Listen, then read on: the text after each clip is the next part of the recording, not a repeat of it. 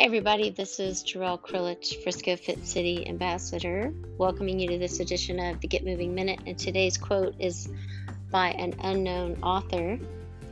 It does not matter the pace as long as you are headed in the right direction.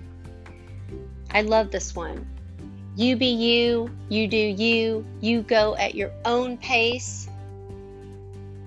You'll enjoy it more if you have the freedom to go at your own pace.